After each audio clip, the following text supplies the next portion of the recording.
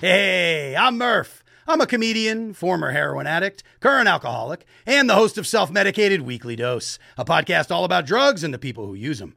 It's a dynamite new program that's inspired by the harm reduction movement, informed by my personal experience using all sorts of drugs for damn near 30 years, and enlightened by my special guests. Each episode, I'll be joined by fellow comedians, drug users, journalists, musicians, friends, family, and folks from all walks of the addiction treatment and recovery community.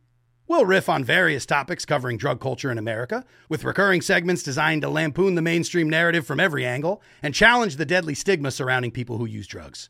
You can listen to new episodes of Weekly Dose every Wednesday. Just look for the Murph Meyer is Self-Medicated feed wherever you get your podcasts. While you're at it, subscribe to the Self-Medicated YouTube channel to see new video clips from the show each week. Follow me on Instagram at Murph Meyer. And for some top-shelf harm reduction resources, head over to selfmedicatedpod.com. All right, that's about it for this trailer. I hope it got you excited to tune into the Weekly Dose podcast. Love and solidarity. Goodbye. Hey America, there's needle, you're sleeping with your children, with your daughters, with your sons.